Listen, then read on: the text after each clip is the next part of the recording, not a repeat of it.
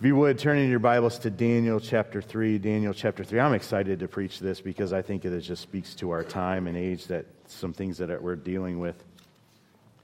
Daniel chapter 3, beginning at verse 14. I'm going to ask you to stand again, I'm sorry. But this is the word of the Lord. So I guess I'm not sorry. If you have some health ailments, stand in your hearts, right? But could you imagine if Christ came down here in the flesh right now and he spoke to us, how we would listen intently to every word that he'd say? This is his word. And I pray that we have that same mindset when we're listening to this. And I pray that as we're reading through this, we're saying, Lord, speak to us, speak to our hearts, right? Man, I don't want church to be just something that we come to, you know? I want to be challenged by the word of the Lord. I want God to speak to me. I want to hear his voice. Not some guy that's up here behind the pulpit. I want it to be real, right? And that comes with the right heart. We have to have the right heart when we approach God. We have to kneel down before him and ask him to speak to us. Do that in your hearts as we're reading this. Daniel chapter 3, beginning at verse 14. Nebuchadnezzar answered and said to them, "Is it true, O Shadrach, Meshach, and Abednego, that you do not serve my gods or worship the golden image that I have set up? Now if you are ready, when you hear the sound of the horn, the pipe, the lyre, the trigon, the harp, the bagpipe, and every kind of music, to fall down and worship the image that I have made, well and good. But if you do not worship, you shall immediately be cast into a burning fiery furnace. And who is the God who will deliver you out of my hands?" Shadrach, Meshach, and Abednego answered and said to the king, "O Nebuchadnezzar, we have no need to answer you in this matter. If this be so, our God, whom we serve, is able to deliver us from the burning fiery furnace, and he will deliver us out of your hand, O king. But if not, be it known to you, O king, that we will not serve your gods or worship the golden image that you have set up." Then Nebuchadnezzar was filled with fury, and the expression of his face was changed against Shadrach, Meshach, and Abednego. He ordered the furnace heated 7 times more than it was usually heated, and he ordered some of the mighty men of his army to bind Shadrach, Meshach, and Abednego and to cast them into the burning fiery furnace. Then these men were bound in their cloaks, their tunics, their hats, their other garments, and they were thrown into the burning fiery furnace. Because the king's order was urgent, and the furnace overheated, the flames of the fire killed those men who took up Shadrach, Meshach, and Abednego. And these 3 men, Shadrach, Meshach, and Abednego, fell bound into the burning fiery furnace.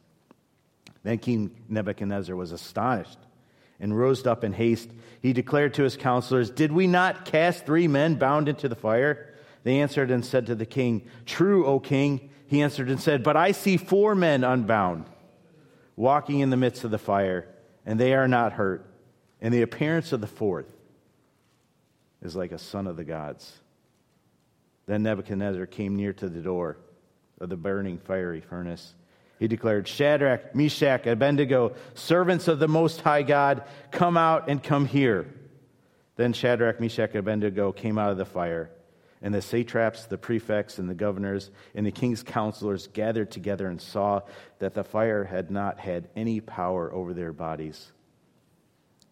The hair of their heads was not singed, their cloaks were not harmed, and no smell of fire had come upon them. Nebuchadnezzar answered and said, "Blessed be the God of Shadrach, Meshach, and Abednego, who has sent his angel and delivered his servants, who trusted in him, and set aside the king's command, and yielded up their bodies rather than serve and worship any god except their own.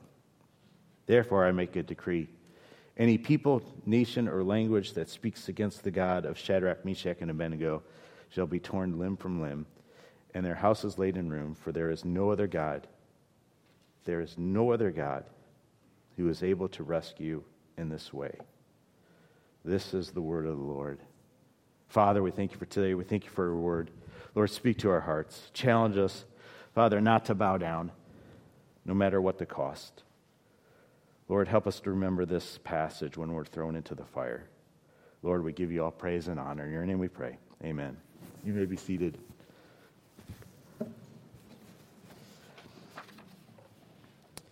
This is one of my favorite accounts in the Bible. Commentaries believe this is an example of one of several theophanies. A theophany is when God appears physically. In Genesis, the Lord appeared to Abraham when he went into the promised land.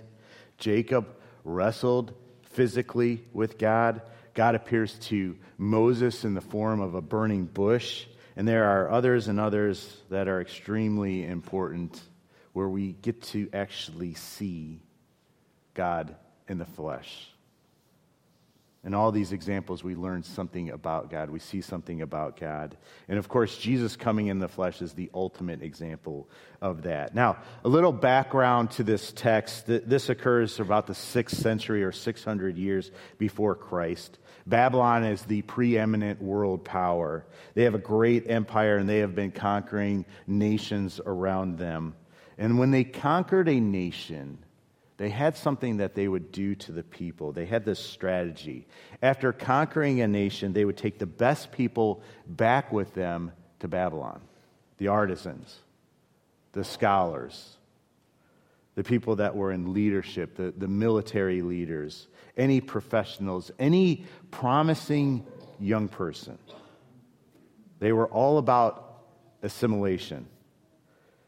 We take your best and put them to work for us. And it made them better and stronger, right? When you add the best of the best to yourself, you become better and stronger. And it left the remaining country, though, weaker, right?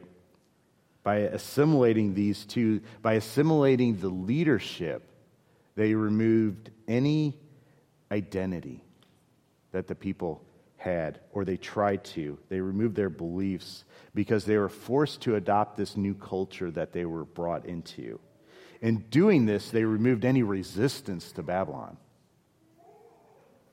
Make no mistake, this happens in our culture today, right? Our culture is all about assimilation. And this is something that we have to fight to not let happen.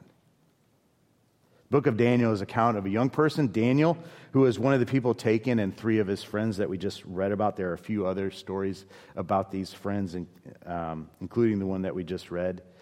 But from the story of Shadrach, Meshach, and Abednego, I'd like to point out 3 things that I think will help us not to bow down to this culture that we're a part of. 3 things. First one, there is the pressure of pluralism. Nebuchadnezzar said to them, "Is it true, Shadrach, Meshach, and Abednego, that you do not serve my gods or worship the image of gold I have set up?" Now, in the first part of this chapter, we didn't read this, but we're told that Nebuchadnezzar has this statue built. It's this giant image, 90 feet tall. He surrounds it with all sorts of musical instruments and orchestra, and he put it in a very public place. And the decree was, as soon as you heard music, anyone who is able to see that image was to bow down and worship it.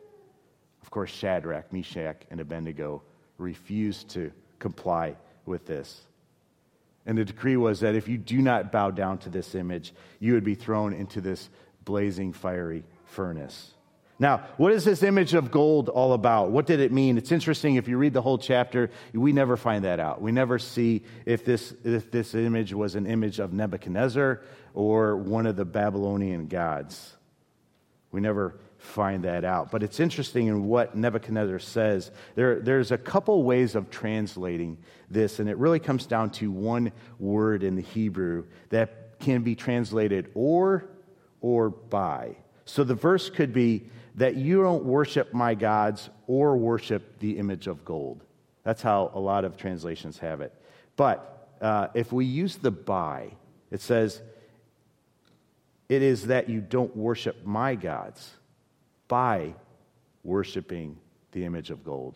And that makes more sense with the context. The image of gold doesn't represent a god, but many gods. It represents all gods, all the values of the Babylonians that they had, and essentially the culture of Babylon. Now, Nebuchadnezzar knows this is a multicultural city. Think of it as a New York. It's a pluralistic city. Many people, many religions. They all have different gods. And what he is decreeing is, hey, I'm not telling you that you have to worship my God instead of your God. I'm just telling you have to worship my God along with your God, in addition to your God. When you hear the music, bow down and worship all the gods. In other words, you can worship your God as long as you don't claim that he's the only God. The only God is, of course, what we believe. So, what is meant is really the Babylonian culture is trying to get you to privatize your faith. And we see that in our culture more and more. You could, in private, worship your God and say he is the one true God, but in public, you have to bow down to all these gods and acknowledge all these gods. Not only acknowledge these gods, but their values and what they're about. You had to have the values like everyone else around you. And I hope you realize the similarity more and more. You can worship your God, you can worship this Jesus Christ in America, but don't claim he's the only way to God. Don't claim he is the one true God. You have to recognize all the other gods. That's why people freak out today when you mention Jesus. You can mention God. You can pray to God in public, no problem. You mention Jesus, though, you pray to Jesus, and people just lose it. People are offended. We live in a pluralistic culture. You have to accept what everyone else believes. You have to recognize everyone else's beliefs, and you cannot challenge them. It's not that you just can tolerate everyone else's beliefs. You have to accept them as truth. You have to accept them as being okay. You cannot disagree with me or what I believe. That's how all pluralistic societies work. It always seeks to assimilate you in the public culture by making you keep your faith in private. Don't bring your faith. Don't put your faith on me. Don't shove your faith down my throat, right? Accept what I believe. You can believe Christianity believes in what Christianity believes in the privacy of your home. Just don't bring it out into our culture. That's even getting challenged today because people are railing against that because we teach our kids in the privacy of our home, and some people even have issues with that and are trying to stop that. But for all sakes, don't live out your faith in public. Pluralism is winning in America. It's winning, and it has been for some time. It's super effective. It is. The reason I say that it's winning is because when you look at every statistic, when it comes to those who claim to be Christians compared to those who claim not to be Christians, you see that we act just like them. There's no difference, right? And I'm speaking from being some of these statistics, right? You look at pornography. The people who look at pornography in the church and out of the church, it's the same. You look at the divorce rate in the church, out of the church, it's the same. There's a book that talks about sex outside of marriage, and same rate. Whether you were raised to believe sex outside of marriage is wrong or raised to believe that it's okay, we act the same way. And I think people see that. And they're like, why should I be a Christian if there's really no difference? Right? If there's no difference, what's the point in that? We believe pornography degrades women, right? We believe that it's not good, yet we consume it. We look at it in the same way that those who accept it look at it. All pluralistic societies put this pressure on you to assimilate and accept what the public thought, what the common thought of the day is. and keep your faith to yourself. But Shadrach, Meshach, and Abednego had none of it. And my question as I'm reading this is, what if I was faced with this?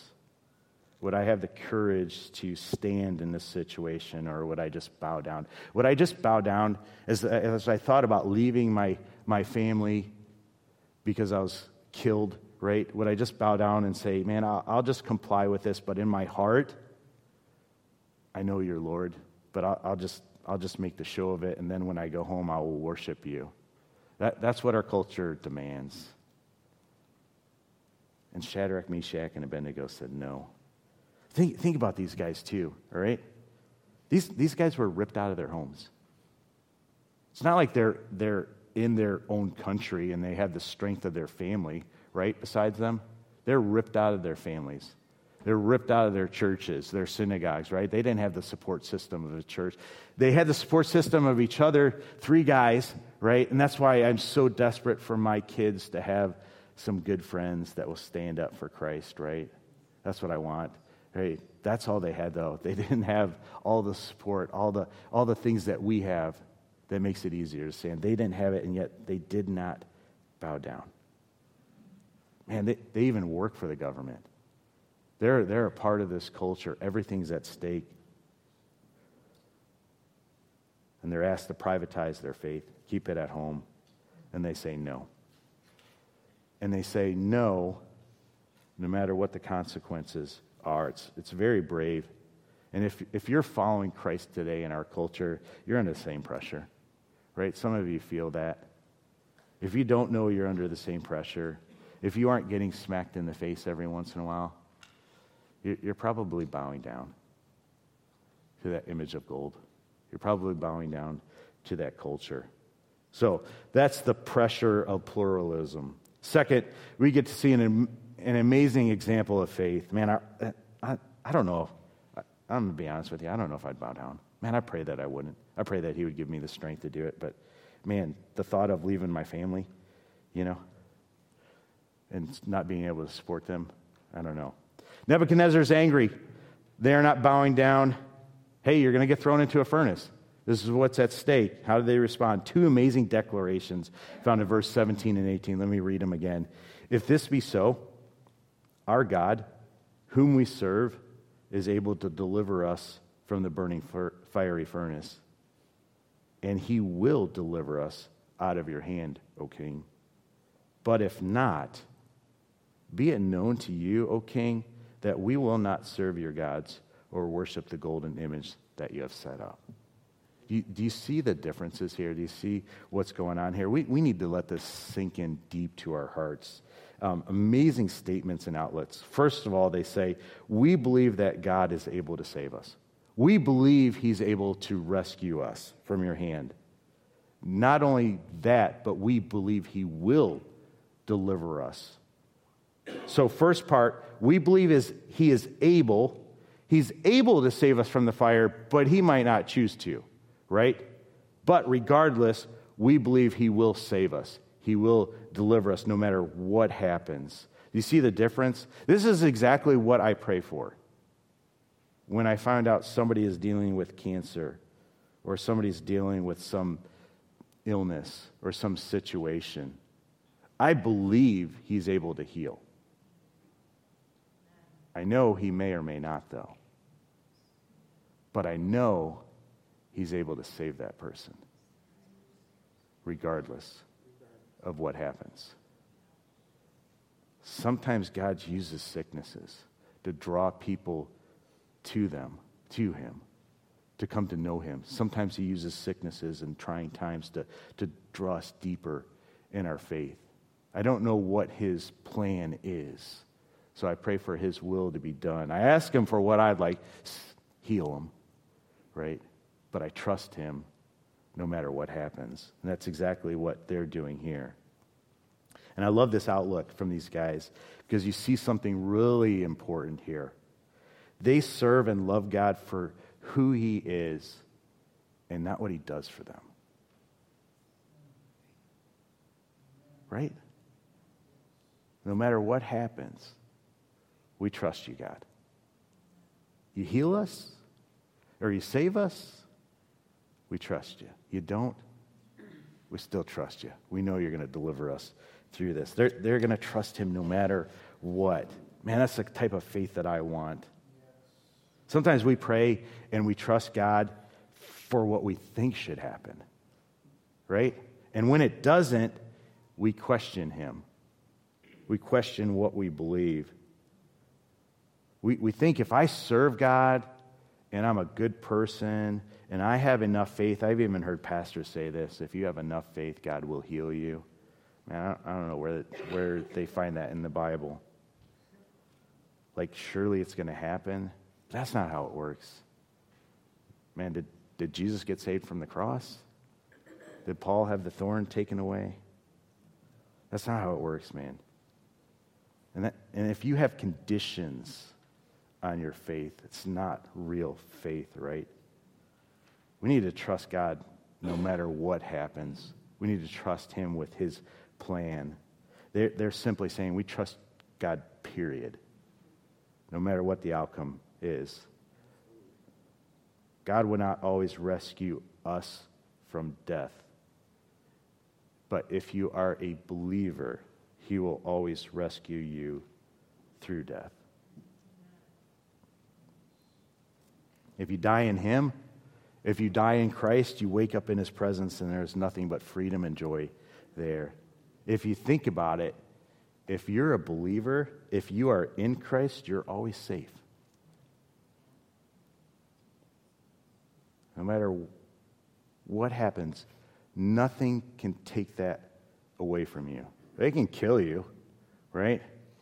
But they can't take away your salvation. COVID can't take that away from you. Cancer can't take that away from you. No one, nothing can take that away from you. These guys were spiritually fireproof, right? Spiritually fireproof. Before they were physically fireproof, they were spiritually fireproof. Trust in God, period. Not trust in God plus your agenda, as American Christianity seems to be all about. Third point, which isn't exciting at first glance, but we have purpose in suffering. God is able to use suffering. Nebuchadnezzar was furious with Shadrach, Meshach, and Abednego. Verse 19, he's white hot with fury. And he wants the furnace to be as hot as his anger, heated up 7 times hotter than normally. He gets his strongest guys to bind these guys up and has them thrown into that furnace. And the furnace is so hot, we learn that the guards actually die. The soldiers actually die as they go in. Nebuchadnezzar has a front row seat to this. Probably not front row by the fire. A view inside here, though. And what he sees causes him to leap to his feet. 2 shocking things. First, these guys are just walking around in the fire. That'd be shocking, right? Second thing, there's not just 3. There's a 4th. And the 4th looks like a son of the gods. Shadrach, Meshach, and Abednego are saved. In the Bible, furnaces and fire are metaphors for trials and suffering, always. And we need to realize that all of us will be thrown into the fire. No matter who you are, no matter if you have money, no matter if you don't have money, no matter if you're a good person, no matter if you're not a good person and you're just relying on God's grace, right? We'll all face the trials. We'll all face the fire.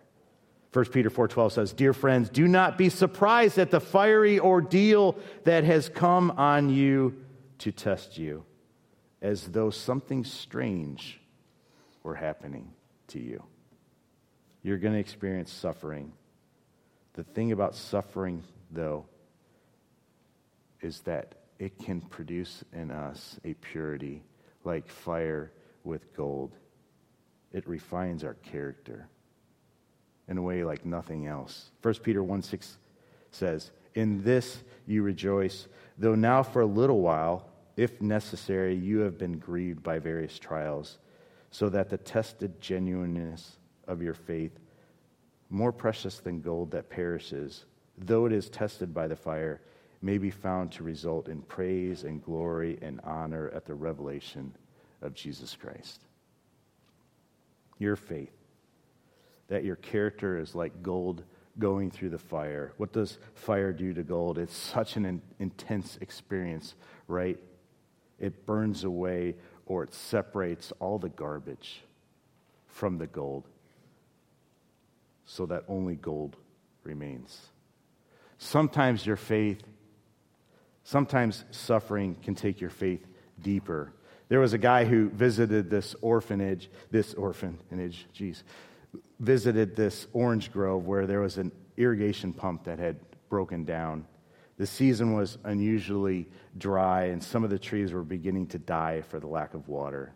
The man giving them a tour took them to his own orchard where irrigation was sparingly used. He said, as a result, these trees could go without rain for another 2 weeks. He said, you see, when they were young, I kept the water from them, which caused their roots to grow deeper into the ground to search for that moisture. Now mine are the deepest rooted trees in the area. While others are being scorched by the sun, these are finding moisture at a greater depth. Suffering has the potential to send your roots deeper. Suffering can take them deeper. We need the add-ons. We need the conditions of our faith. We'll have faith if you do it our way, God. We need that burned away so that only faith remains. Don't you want to have a real faith? Don't you want to have a profound trust in God so that you really are able to put all your weight and place it on Him? We try to do both. When we're facing things, we try to fix them, and we try to let God fix them. Sometimes we just need to let God do it and trust Him in Him to handle these situations. God can use suffering for that end. Suffering shows where you're at spiritually, right? Are you trusting Him, or is your trust in yourself? Suffering can be that gauge to tell you where you're at. Suffering can move you in the direction that you need to go. I love eagles. When a mother eagle builds her nest, she starts with thorns, broken branches, sharp rocks, and other things that aren't very comfortable. Then she puts the feathers, then she puts the fur from things that she's eaten and makes it very nice and comfortable before the eggs come. And by the time that the growing birds reach their flying age, the comfort of the nest is a luxury that makes them want to stay there. Free food, right? And a comfortable place. And that's when the mother begins stirring up the nest. She pulls up the feathers. She pulls up the fur so that only the sharp rocks and the branches remain. As more of that bedding gets plucked up, the nest becomes more and more uncomfortable, more and more of a reason to get out on your own. And through other things too, that encourages the eagle to leave. Suffering moves us. Suffering can move us in the right direction, in the direction that we need to go if we use it in the right way. I don't want you to suffer. I don't want to suffer, right? But here's how suffering has helped me. And this might be hard to hear, but here's something to understand. Sometimes there is no way to really learn how to trust in God until you're drowning. Sometimes that's the way you learn. That's the way I learn. I'm a little hard-headed, I think. But until you are in over your head, until you are beyond your means, your strength, your possibility, until that situation is hopeless, man, in those situations, that's where I learned to really put my faith and trust God. Man, that's when my roots grew deeper. That's when my faith became real. And why I don't want suffering for you, sometimes it's what it takes. Here's another good thing about suffering. There's really no way to really empathize and sympathize with another person's suffering unless you've gone through it yourself. Somebody shared their testimony in our class today and the life that they've had, and they've had a lot of suffering. And they're the perfect person to talk to somebody else that's going through that stuff. God can use that to create a soft heart towards other people in your life, a heart that wants to be compassionate, wants to reach out to other people and help them. It's a beautiful gift. It's beauty from pain. You know, up until this last year, I've done funerals, and I look back and I say, man, what a crappy job I've done at these funerals. Up until this year when I lost my dad on Easter. Man, it changed my whole outlook on a funeral and what was really important in a funeral. It is hard. It continues to be hard at times, right? But now I'm able to look at people and understand what they're going through and better minister to them. That's what suffering can provide to you. Assimilation is here. Bow down and worship our culture. Bow down to all these gods. Suffering is coming. If you live out your faith in public and refuse to bow down to it, you'll get canceled in our culture. In your suffering, can I encourage you? Hold on to Him. Let Him refine you. Let Him strip away all the chaff, all the things that are attached to your faith. Let Him use suffering to let your roots go down deep, make your faith pure. Not everyone who suffers will go deeper. Not everyone who suffers will become better. Not everyone uses it or allows it to be used in a good way. Suffering can break people. Suffering can cause people to walk away from their faith. In order to grow, instead of being destroyed, you need to see the picture of what we see in this story, right? Isaiah 43, fear not, for I have redeemed you. I have called you by name. You are mine. When you pass through the waters, I will be with you. And through the rivers, they shall not overwhelm you. When you walk through the fire, you shall not be burned, and the flame shall not consume you. For I am the Lord, your God. Did you hear that? I will be there when you walk through the fire. You shall not be burned. Isn't that what we see in this account? Exactly what we see in this account. He's there right next to us when we're in the fire. He's the one with Shadrach, Meshach, and Abednego. Nebuchadnezzar says he looks like a son of the gods. The word for God there is actually Elohim, the one true God. It looks like a son of God.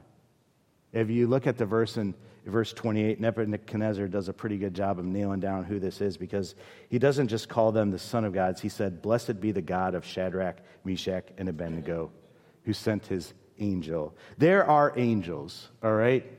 But there's the angel of the Lord. And when you see the angel of the Lord in the Bible, a lot of commentators believe that angel of the Lord shows up not like other angels. Other angels like Gabriel say, here's what God says, right?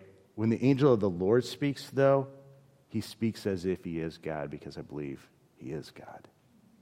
He is Jesus Christ in the flesh. I'm here to tell you that if you're in the fire and you turn toward God, you seek him out, you'll feel his presence. You can. It's possible. Don't just do it for like 15 minutes, like pray while you're going through that for 15 minutes and then just turn on the TV or anything like that. Wait on him in prayer. Seek him out. And you'll feel his presence. You'll know he's right there with you. Get on your knees. told you that when you suffer, you're better able to comfort somebody suffering through a similar thing, right? Do you remember Jesus in the Garden of Gethsemane? The Bible says, in agony. Do you remember the description? He's sweating drops of blood. When's the last time you sweat drops of blood because you were in agony? I've never done that. My friends, he's in the furnace, looking at facing God's divine wrath. That divine wrath that is meant for you and I because of our sins. And in other words, he's about to go in another furnace that's really meant for us. The ultimate furnace. The furnace that we deserve. A furnace that because of him, we never have to face. And that's how we're saved. We trust him in the ultimate furnace. Let's trust him with the smaller ones. And let's realize that at the end of the day, whatever happens with the smaller one, we have salvation. We can praise God for his deliverance through the ultimate one. He saves us. Now, at the very end of this whole passage, Nebuchadnezzar speaks prophetically more than he knows. It's cool. That's why the song that we sang at the end really got to me. He says, no God can save like this. There's no God like this, right? No God can save in this way. He's never seen anything like this, and that's exactly right. From the New Testament perspective, we can look at every other religion. Every other religion has a way of salvation. Every other little g has a way of salvation. Every other religion's way of salvation is if you live good enough, if you try hard enough, if you're a good enough person, if you sacrifice enough, you can find salvation. Then God will save you. And there are so many people that believe this. My friends, there are so many Christians that believe this. But what happens when suffering comes? Suffering challenges this idea, right? Because what happens if suffering comes and you're being good enough? You think you're being good enough. You're living the good life. You're not doing anything wrong, right? That's not supposed to happen. And that will challenge your beliefs, and you'll either believe God is not God because he's allowing this to happen, or I'm not a good enough person. In either way, you'll despair. It doesn't line up. It doesn't work out. Christians believe this. Christians believe you have to be good enough to earn your salvation. Works-based Christianity has no place. If salvation is based on good works and performance, then when you go into the fire, it will break you. It will cause you to question everything, and you'll either be mad at God or mad at yourself. Instead, though, if you understand grace, if you understand that it's not based on your good works, if it's not based on you being good, and you understand that you have a God who will be there with you right there in the fire and help you through it, help you deal with what you're dealing with, help you go through the fire right next to you, that you have a God that can actually use this fire to refine your faith, and it will make you stronger and more pure, you'll see Nebuchadnezzar was right. There is no other God who is able to rescue in this way. Amen? Amen. No God can save you like this God. Would you stand with me?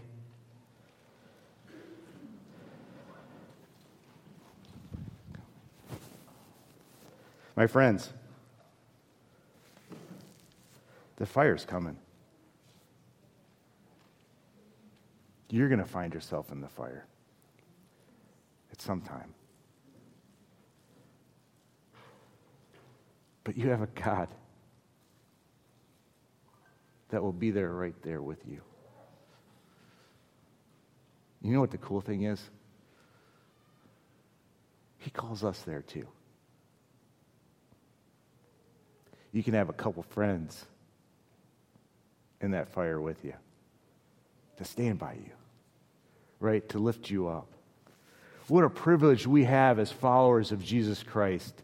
That's available to us to stand with somebody in the fire. My friends, though, we have to stand. We cannot bow down to our culture, to what the culture says, no matter if we lose our jobs, right? No matter if we lose our friends. We cannot bow down. We have to stand. We don't do so angrily. Do you notice these guys? They didn't shout back at Nebuchadnezzar. They didn't try to fight him. They just stood. Sometimes we'll be called to fight. But a lot of times we're just called to stand. We're called to stand and trust God no matter what. Because we know our God can save us from the fire. I don't know if he will. But he can save us from death. He can save us from ourselves. He can save us from sin. He conquered death. Amen? He frees us from the bondage of sin. That's what we have available to us. Would you pray with me? Lord, I pray that you would just give us the strength and the ability when our culture calls and says, bow down, accept what we believe, keep your faith to yourself, keep it hidden away.